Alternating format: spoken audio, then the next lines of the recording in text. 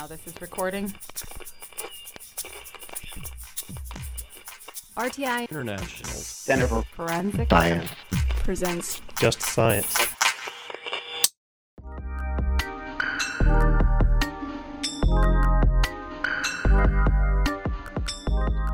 Welcome to Just Science, a podcast for forensic science professionals and anyone who is interested in learning more about how real crime laboratories work.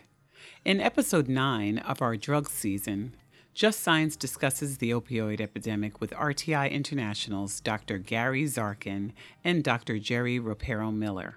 Solving the United States opioid epidemic, riddled with unknowns and inconsistencies, starts with a holistic understanding of the pervading issues. It's not just the prevention and treatment associated with novel psychoactive substances, but surveillance, drug chemistry, identification, legislative policy and reform, and influential stakeholders acting in a concerted effort that will turn the tide of the nation's most devastating drug war front. Follow along with Just Science as we discuss the opioid epidemic from its history and origins to modern-day strategies for prevention and treatment that capitalize on the use of existing data and policies to help hone in on a national solution. This season is funded by the National Institute of Justice's Forensic Technology Center of Excellence. Here's your host, Dr. John Morgan.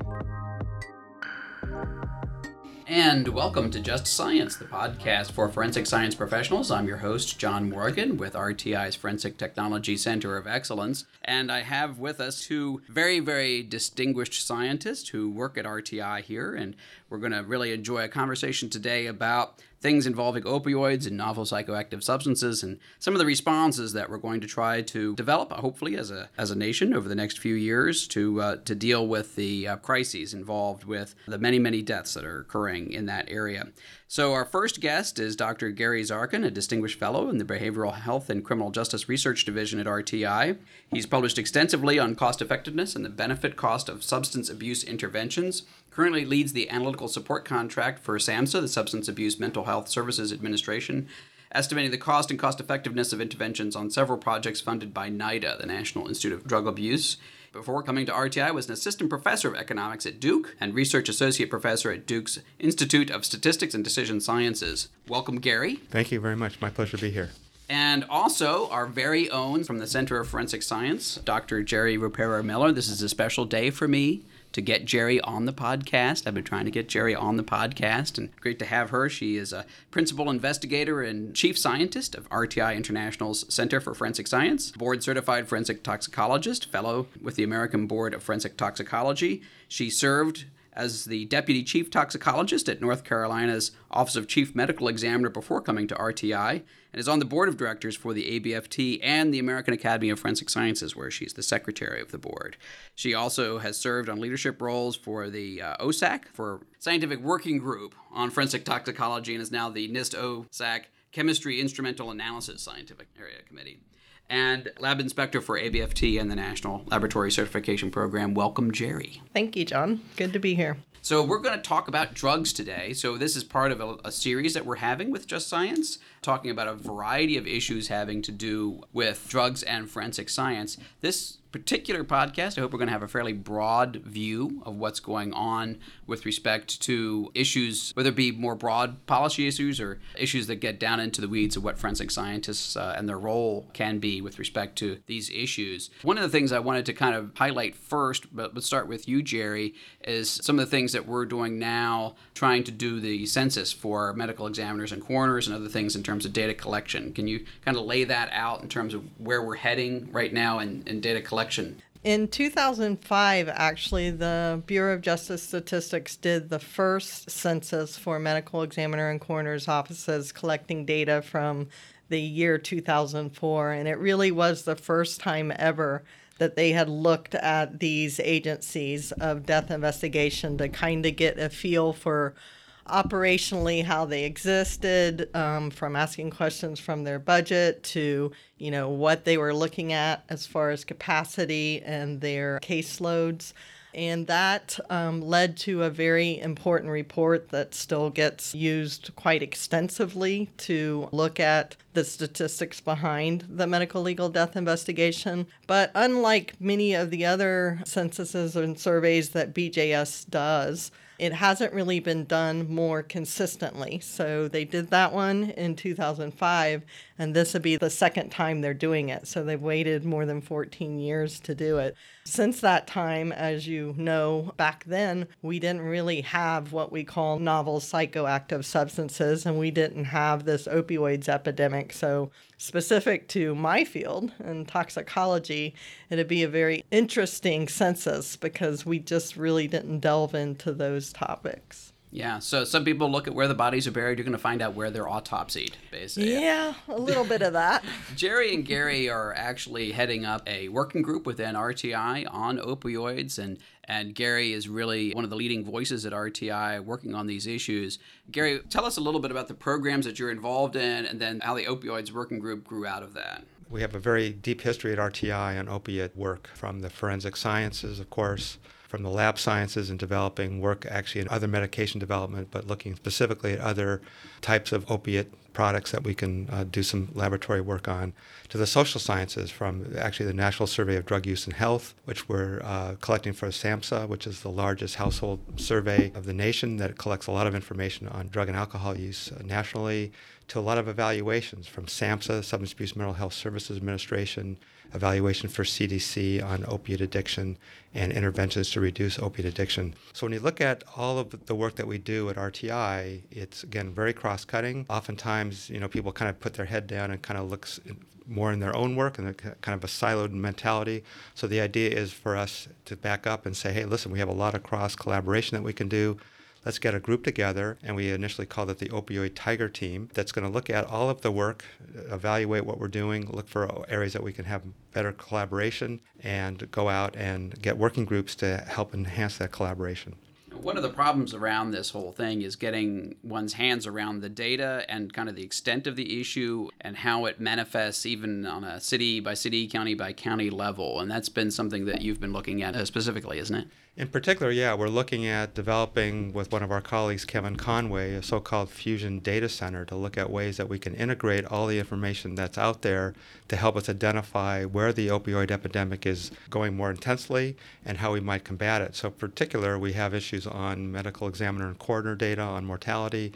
We have issues on police data and stops, calls for service information on claims data, emergency department visits that might be detecting some of these things. But we don't have a way to fully integrate that. So at the city or county level or even state level, we don't have a very consolidated way to identify hotspots. Again, let me just go back and note, we can do that a couple years later and realize, oh, this area in particular was a really important and had a serious problem. But in real time, we don't have a way to really identify that. Part of it is just a methodology issue. The systems have been set up to be able to say, oh, well, in 2015, we were seeing this level of incidence and that kind of thing. And that's great, right, but it is not necessarily going to help with respect to being able to turn around with interventions very quickly. Exactly. And so what we'd like to do would be to figure out ways, one, to consolidate all these pieces of data in particular a dashboard so we can all have a particular view at one time and see what's going on, but also to update it and make it more real time. So that's a challenge that we're trying to take on the Opioid Tiger Team.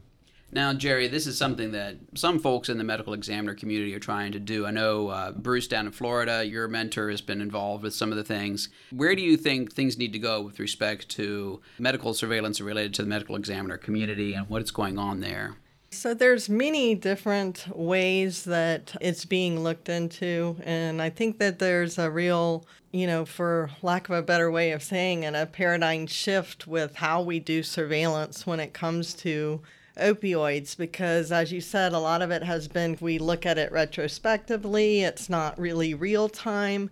And when you're looking at these novel psychoactive substances that essentially they can come out on the street or be sent from other countries and they come into use in the United States one day, and really their existence here can only last like a month or two. And so in the past, when we've looked at doing the testing and everything, we wanted to make exactly sure that, we've identified the exact drug we're looking at And we didn't necessarily look at surveillance as far as public health and how to combat it and look at intervention. And I think that's one of the things we're seeing with opioids is needing to do that surveillance in such a way that we're looking at the individuals and the users and addiction and looking at things like prescription drug monitoring programs and bringing in these different clinical ways of tying into the forensic and the criminal justice types of surveillance systems. So I think that that's new. I think it's very innovative. And I think that, the other thing that is important about it is it takes many different types of stakeholders to come together and be very proactive with communicating what they know and then trying to link it to these different surveillance systems that they haven't really participated and looked at in the past. The thing that's interesting is that a lot of the deaths are actually involving multiple drugs, right? And that's being seen right now in some of the data coming out of medical examiners where they're doing a full suite of toxicology in drug-related deaths, right? Right. So, obviously multi-drug overdoses, we're not just seeing that since the novel psychoactive substances. And, the American population in the United States, we've had a problem with addiction and drug use for a very long time. And so when you have a death investigation, the medical examiners, and you're doing that toxicology testing, it's rare that you're going to find a single drug in any case. So you are looking at many drugs, and then you're trying to look at, what is the case history and how much did it contribute to that individual's death? Was it the primary cause of death? Was it indeed a toxicity or a poison for them? Or was it contributory? So medical examiners and coroners and the forensic toxicologists have their work cut out for them. It's not simple. Gary, how does that implicate some of the issues that you're trying to look at? Because it is a lot more complicated. It isn't just, obviously fentanyl is very heavily involved with many of the deaths, but it isn't even that simple. Nobody is just picking up fentanyl one day, taking it and keeling over, right? It's a much more complex etiology that we're seeing here, right? Yeah, exactly. So the notion, again, of we don't have just an opioid epidemic, but we have a multi-drug epidemic. So the notion, as Jeri was saying, people are looking at the role of benzodiazepines, for example, and because there's less attention now on prescribing benzodiazepines, I think we're seeing more prescriptions on benzodiazepines being written, and then people are combining that with opiate medication and dying from that. So it's a much more complicated issue than just opiates, so I'm glad that you raised that issue. Yeah, in pop culture, I don't know how much you've followed that, but there's several of these musicians who have really glorified benzodiazepines in particular, and I know a couple of them have actually died of some sort of overdose. I don't know whether... I don't have their toxicology data from their autopsy, but there's definitely been some very high-profile deaths in that case.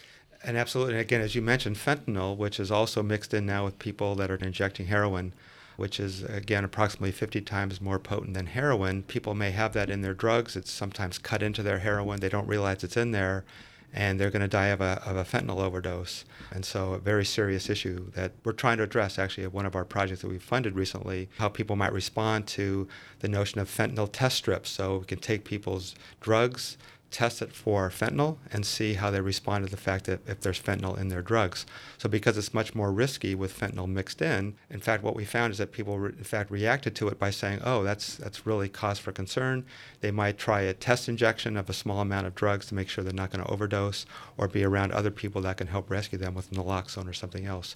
So people do, in fact, respond to that risk, and we're trying to pursue that with NIH funding to see if we can do more on that area. So you've done a pilot study out in the field using the fentanyl test strips. Yes, and again, as I say, people really were responsive to it. We think it may be a way to get it broadly disseminated and see if other people respond to it in like ways. It's an interesting way of trying to manage risk. We were talking a little bit the other day, and you were talking about some of the interventions now are not that dissimilar from some of the needle programs that were discussed with respect to heroin back in the 90s. Yeah, well, one I want to bring up is supervised injection facilities that one of our colleagues is working on, and Alex Kral, who's been prominent in this field. And in fact, I just got a note from him last night that San Francisco has agreed to go ahead and fund the first supervised injection facility in this country, which is a big deal. So the idea is that people will bring their drugs into a facility, under supervision where people can rescue them if they have a drug overdose. Naloxone is used for drug overdose prevention if you have an opiate overdose. It's also usually attached to a drug treatment program so people can go in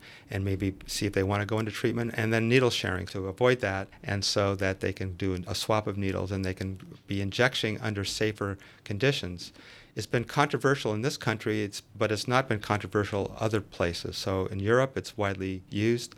Vancouver, British Columbia also has a commitment to supervised injection facilities. So we're seeing now the notion here, at least in this country, the idea that it's a harm reduction type of strategy. Hopefully people will come in, they will definitely not die. We haven't had a death in a supervised injection facility that I know of anywhere. And so it can prevent overdoses, and at the same time, maybe people can be brought into treatment when they go in for their injection. Of course, the key to all this is being able to have a research basis for whatever you're doing, but also have an underlying core of foundational data that you can use to see, what changes over time, and as different jurisdictions try this and others don't, whatever the this might be, right? Sure, exactly. And again, as I say, there's a lot of evidence to suggest that this is a good way to go for a harm reduction intervention, and I'm really pleased that San Francisco is stepping up and doing that. Jeri, where do you see this going in terms of the whole idea of laying out the research foundation as well as the data foundation?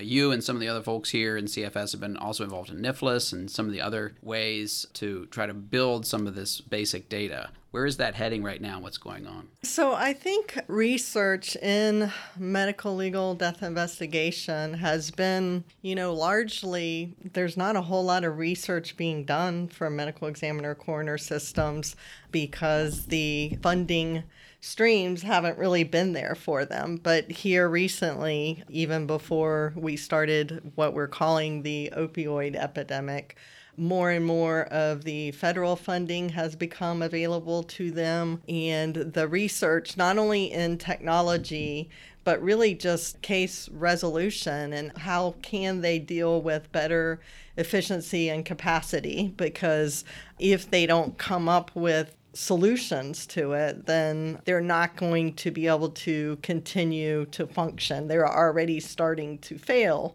in their ability to handle the caseloads that are coming in because it is a multi-drug situation and it's compounded with the severity of the opioids and the novel psychoactive substances that are so potent. I always go back home, right? And so for me, one of my homes is chemical biological warfare. and one of the things that you do, especially if you're trying to detect a low-level event, is medical surveillance. Is actually quite an excellent way, and it can actually get you detection a lot sooner than other kinds of means.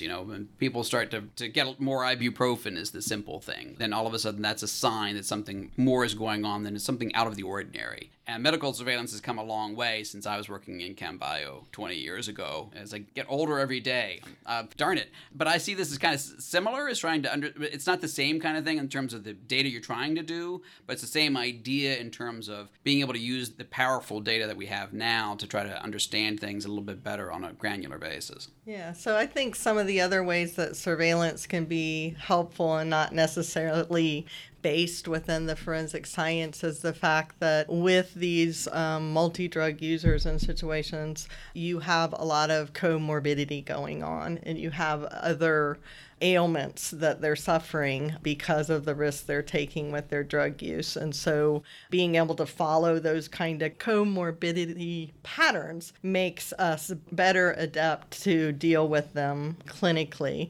Another way that surveillance can be helpful, as you said, is when you can see the patterns of the drugs themselves and what's coming out. So one of the things I know that we are looking into in toxicology is not just knowing the actual substance that is in what the drug user is taking, but the adulterants that could be used, not only the adulterants that are used for packaging them and that necessarily, but other drugs are given in combination for a better, whether it's for a better high or whether it's for, making the drug that's being made by, the illicit drug manufacturers to make it stretch more. But looking at those adulterant patterns can tell us a lot too. So So the three of us, Gary, Jeri, and I, were very fortunate recently. We were able to visit with some of the professional scientific staff of the Office of National Drug Control Policy, and we talked about this issue of the dashboards and some of the vision about that.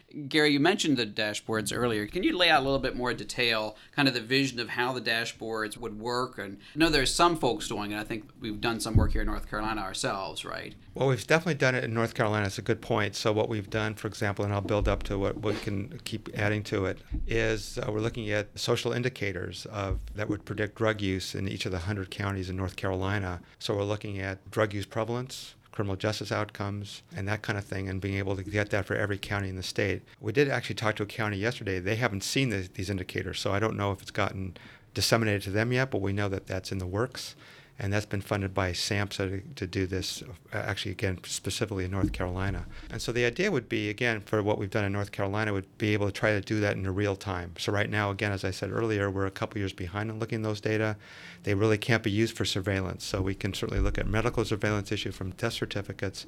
But if we want to look at broader outcomes, we're very limited, especially if we want to look at things in real time. So the idea would be, if we could, to take data from across, really, in some sense, the federal government, from DHHS, DOJ, CDC, et cetera, and be able to have a way. This would be the dream. Again, I think it's very difficult in theory, not in theory, but actually to make this happen in real time, but in a short amount of time, to get the federal agencies to talk to each other, agree to share data in such a way that we can combine that data in a real-time dashboard. So the dashboard would literally be, if you're looking at things, literally like a dashboard. I mean, you're looking at a screen, and you can see how deaths are looking at either regionally, by state, nationally. You can have some kind of indicator of that.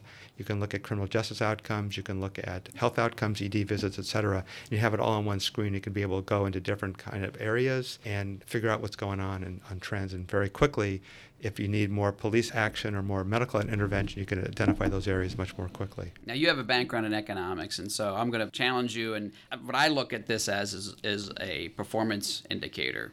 And a lot of the police who listen to the podcast would appreciate that because they're used to CompStat and other kinds of ways of tying what they're doing, even on a block-by-block basis, to performance measures that allow them to say, all right, well, what I'm doing today is working or what I'm doing today isn't working, and here's what I need to do to respond to the data that's coming at me right now. And so in some ways, this is another way of looking at it, another way of doing performance measures for a broader public health intervention scheme. Correct. And actually, since you brought up police, I mean, I did want to mention that we have a calls for service tool that we're now getting out into the market that actually is taking the data from calls for service, 911 calls specifically for police, and using it to be able to measure how the police are doing in terms of response time and how they're allocating their time. And again, we're adding an opioid field to that so we can judge where opiate activity is occurring and be able to target that more clearly. The other thing when you mention police that's really important, with police in many jurisdictions carrying naloxone with them, police officers are now transforming into more public health officers. They have a very important role now as they come upon a scene where people are overdosing and they have an ability to intervene and save people with naloxone. So it's really changing policing now because of the epidemic. Jeri, one of the things that we're also seeing out there, and that's really interesting because I have enormous respect for police because they're the one public servant. It's like there is no job description, right? But I know a lot of police right now, the other thing that they're saying is, yes, we have this really huge crisis with opioids and things like that, and all the novel psychoactives, really. And we're also being put into a very difficult situation because there's a broad legalization for marijuana out there as well. And, what is the role for police? It's very, very difficult for them to judge this. Now, from a forensic science perspective, it really hasn't changed much, I guess, or has it? It hasn't changed as far as our purpose and what we're doing, but it really has challenged the system as far as how we have to do it, because many times, because these novel psychoactive substances are so potent, finding them and being able to detect them in the body is going to be at such a very low concentration. So our technologies had to become better and more sensitive. And so, nowadays we're using, high resolution mass spectrometry where, 7, 8, 10 years ago, that wasn't even thought of. We were still back with using GCMS, and we had a longer time to be able to, do the screening testing that we had to do and then identify it and confirm it and quantitate it. We're still doing that whole process, but the technology that we're using is different and much more sensitive. And with that, it leads to a lot more interpretation because you're finding so much more that you're having to really look at it and put it together. It's kind of like a puzzle that you're looking at the big picture of what each piece can mean to that investigation. I mean, a lot of the surveillance that Gary wants to try to take advantage of is also even one step ahead of that. It's just even the controlled substances, the material that would be seized is very difficult to try to do analysis on anymore because of especially when you get into fentanyl analogs, isn't that right? Right, just because of the safety of it. That's certainly with the first responders has been brought to the forefront in the media of they're going on scene, they don't know what they're finding, and then how do they deal with it, the safety issue of making sure that we're protecting our first responders and how they're doing the evidence collection and then getting it to the laboratories for testing. So that's been an issue. And then knowing exactly what they are collecting as far as how to deal with it. And I know we talked a little bit about, the fact that you have the synthetic legalization of marijuana and, marijuana being brought into the scenes of these in addition to the more harsh drugs. And with these being brought into the scene, it makes it very different in how they go about collecting the evidence and then getting it to the laboratories. I mean, what do you think is going to happen? I mean, do you think we're going to continue to see new fentanyl analogs, new synthetic marijuana, or do you think that more legalized marijuana? Do you have any clue as to what's going to happen next? My experience has always been, both looking at it when I was training as a student and then when I was at the medical examiner's office and now that I'm a researcher, that drug use is very cyclic, and you have your pattern of what's the most popular now, and then that drug may go down in its use and another pops up.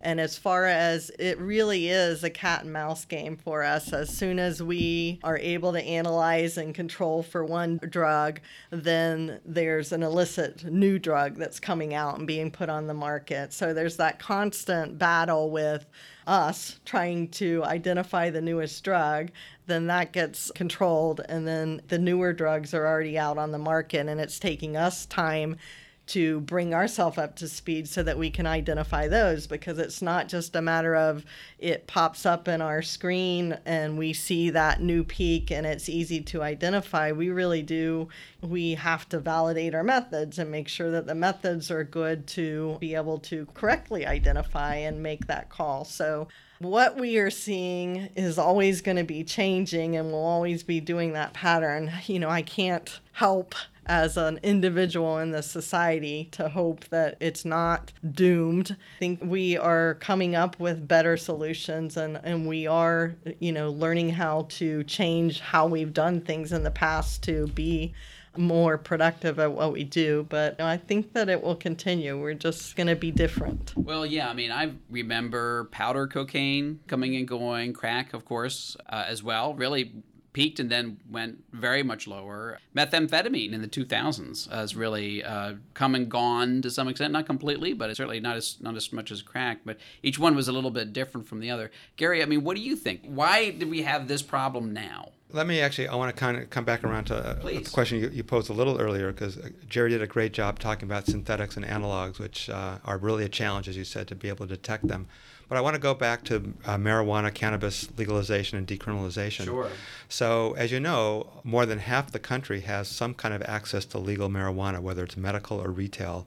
Of course, California just came online to have legalization of marijuana, and other states are setting up to be either legalized or decriminalized. Again, remember, we don't have to go to full legalization. We could have decriminalization. I think there's other parts of the country that are worried about, is that a good idea? Is that a gateway drug, et cetera? But the important point, it seems to me, for the opioid epidemic is it may be that marijuana, cannabis is something that's a harm reduction that can eliminate or reduce the amount of opiates, and that people can maybe switch to cannabis as a way to medicate their pain and reduce their dependence on RX opiates and in heroin and other opiates. Now, do we have a research basis to say that? Well, one of the challenges we have, there's some evidence, and again, I think one of our challenges we have, as you know, marijuana is still a Schedule I drug. It's difficult to do a lot of research with marijuana, and so there are probably more stylized stories out there, and oftentimes people are looking at the correlation between states legalizing marijuana and then looking at what happens to overdose deaths and finding a negative correlation. So it's not a causal kind of thing. I think we're having just sort of top of the trees kind of analyses at this point.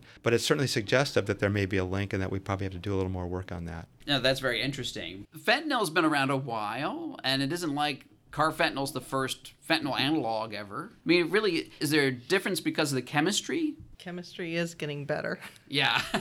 But is it that much different now than it was 5 years ago? No, even the opioid epidemic, I've been removed from the medical examiner's office as actually working in the medical examiner's office 13 years now. But even, 13 years ago here in North Carolina, when we were challenged with our big influx of oxycodone and then methadone. And so we've even seen, the trends of the opioids, which are prescription drugs that are not a matter of being illicitly manufactured fentanyl, that there's been that movement from one of the opioids to another. And there's certainly been that shift within the treatment of individuals with pain as far as the opioids being used for that and how often they're being used. And, that wasn't addressed as early as maybe it could have been. But there's definitely been changes in the way we are treating people with pain and maybe thinking about what should be the first line treatment for pain of this symptomology or this disease versus, maybe a secondary treatment or so on. So I think there's definitely pause and change in medical treatment. And then just in the forensics field, I don't think the opioids are new. The cyclic past, in my experience, has been that there's always been high opioids use, at least in North Carolina. So, Gary, we did an opioid webinar series, and we'll make sure to link from it, from this podcast page, to that opioid webinar series. And we really speculate a little bit on this in some of those webinars about the advent of black tar heroin as well as the prescription. A lot of hydrocodone and things like that were supposed to be slow release and less addictive, but didn't turn out that way. I mean, do you think that there's some nexus there, or what is your speculation, or do we have knowledge now in this area? Well, I want to go back to the question of why now. But I think, again, as you know, many folks in the field, and actually Jeri was just alluding to it, the epidemic has been going on for quite a while. Really, oxycodone came on, and I think that really made a big impact in the late 90s, early 2000s. The number of deaths have been steadily rising over time. And I think it's just really in the last several years that the deaths have been so large that people said, whoa, wait a minute, this is really unbelievable and we can't ignore it. Plus, I think it's hitting into a lot more of middle America where people's kids are now getting exposed to opiate overdoses and dying, and I think that's had a big impact. So I think it's been building for a while, and I think it's now at a crisis point, obviously, where we have to have some real dynamic and quick interventions. And one of the challenges, again, picking up another comment that Jeri's making, the ups and downs, by the time we get lined up and all of our ducks in a row for the opiate epidemic, there's going to be another epidemic. And whether that's benzos and opiates or benzos by himself, or people talk about opiates and methamphetamine, what's the next thing that's going to come up? So what we have to be doing is really probably doing a better job of figuring out the emerging stages of these epidemics and not being so reactive years later and try to be more proactive. Yeah, I mean, one of the things that I know is happening in Europe along that line is they're looking at regulation by functional group of the drug as opposed to the drug itself, which we do not do here in the United States. I mean, that's part of being kind of ahead of the curve and understanding the chemistry, but it's also, as you've kind of outlined, trying to focus more on harm reduction, right? Do we have enough surveillance in place to know where the deaths are occurring, where the most dangerous kinds of problems are? Sure. You're talking about, certainly in the U.S., we have a lot of states that have epidemics of this, Appalachia, North Carolina, Vermont, the Northeast, and they've been dealing with this for a number of years and coming up with innovative solutions and trying to get a handle on it. One of the ways to intervene are harm reduction interventions, maybe needle exchange, supervised injection facilities, getting people more into treatment. One of the major reasons why we still have a problem here is that we're not getting very many people into treatment. And even if we get people into treatment, they're not necessarily getting medical-assisted treatment, which is really the gold standard of what they should be getting. And so we're getting people, if they get it, in relatively ineffective treatment. Plus, we have to work on prevention. There's so many ways that we can, certain policies, but we're really not implementing them in a rapid cycle. You've done some research in methadone, and I'm unschooled in the area. What I think I know is that methadone treatment is at least a mixed bag in terms of effectiveness. I think actually, again, my understanding of the literature on methadone is pretty good. Which is way better than mine. Yeah, no, I think it's pretty effective. Go for it. So again, for many years, we just had methadone really for opiate addiction, and over time we've had other opiate medications out there, Suboxone, naltrexone, injectable naltrexone, Vivitrol, and so now actually we have more drugs that are out there that can help treat opiate addiction that are available. For many years, again, methadone was only available in methadone clinics. Many people may not want to go to a methadone clinic. So they've had waivers where primary care physicians, the medication waiver, can go ahead and prescribe opiates out of their office. And so that's had a big impact. But even that is lagging. We're not getting as many physicians signing up for that. And so that's also been another barrier. So again, it's challenging. And just explore this a little bit more, because we haven't really talked much about drug treatment during the podcast series. This is a rare opportunity. Again, one of my perceptions is that we'll never get the capacity to deal with this from a treatment perspective using traditional methods. That drug treatment facilities in general, just by their nature, have a tendency to have difficulties, and by having different kinds of modes of delivery of treatment, and either through primary care or other things, that's the only way we're going to be able to do it economically, but also effectively. Well, we have a lot of challenges. I think there's stigma associated with going to treatment, so that keeps people away. I think we have capacity issues. We have quality issues of treatment. Again, as I said, are people getting medication-assisted treatment? And we have no way to compare treatment programs. So people go into a treatment program, they don't know what they're going to get. And one of my colleagues, Tammy Mark, is looking at some opportunities to look at provider report cards so people can compare different treatment programs and say, this one has medication, they've had very good outcomes and a good success rate, I want to go there. So I think all those things have to happen to improve the treatment system. If you were, in charge, as it were, of the ONDCP, right, what would you recommend? What do you think are the main pillars of an effective intervention at this point in time would be? Well, again, I would probably focus on treatment access is really critical. Many people that have an opiate problem are on Medicaid. Medicaid, as you know, is a state federal plan. Many states haven't expanded Medicaid, so many people can't get access to treatment. And it's a shame, right? So people are dying, they have no access to treatment. So increasing access to treatment would be really important. Some private insurers have limits on what they're going to do for treatment as well. So maybe we need to waive some of those limitations on treatment. We're supposed to have equality between physical health and behavioral health. Sometimes that's happening, sometimes that's not really happening. So we need to really improve treatment access incredibly. And then prevention. We need to really work with youths, screening for drugs, either in schools or in health facilities. Talk to people about what's going on, ask them if they're taking drugs, and get them to not take the drugs, and identify the dangers of opiates and other drugs. Prevention and treatment are really, in my mind, the main levers there. Decriminalization of marijuana can have some implications too, as well. So I think that's something to keep an eye on. So, Jeri, what are your top three in terms of what you'd like to see us try to do better? Okay, I'm going to do a plug back. Just you had said something about Europe was looking at scheduling or drug based on functionality, and DEA has recently stated that they will be looking at scheduling of fentanyl based on core structure. So even in the United States, we're moving in a positive direction to allow for a better way or a faster way for us to deal with the criminal justice impact of these drugs of abuse. So just wanted to say that. But we have talked about surveillance, so I won't, go into a lot, but I do think our ability to to look at surveillance, drug surveillance, and intelligence in a different way than what we've been doing in the past, where we have been doing surveillance almost in a silo. So we look at surveillance for clinical reasons or the medical reasons, and we look at surveillance for criminal justice, or we look at surveillance as far as diversion control. And we just have looked at it, and CDC looks at it for public health.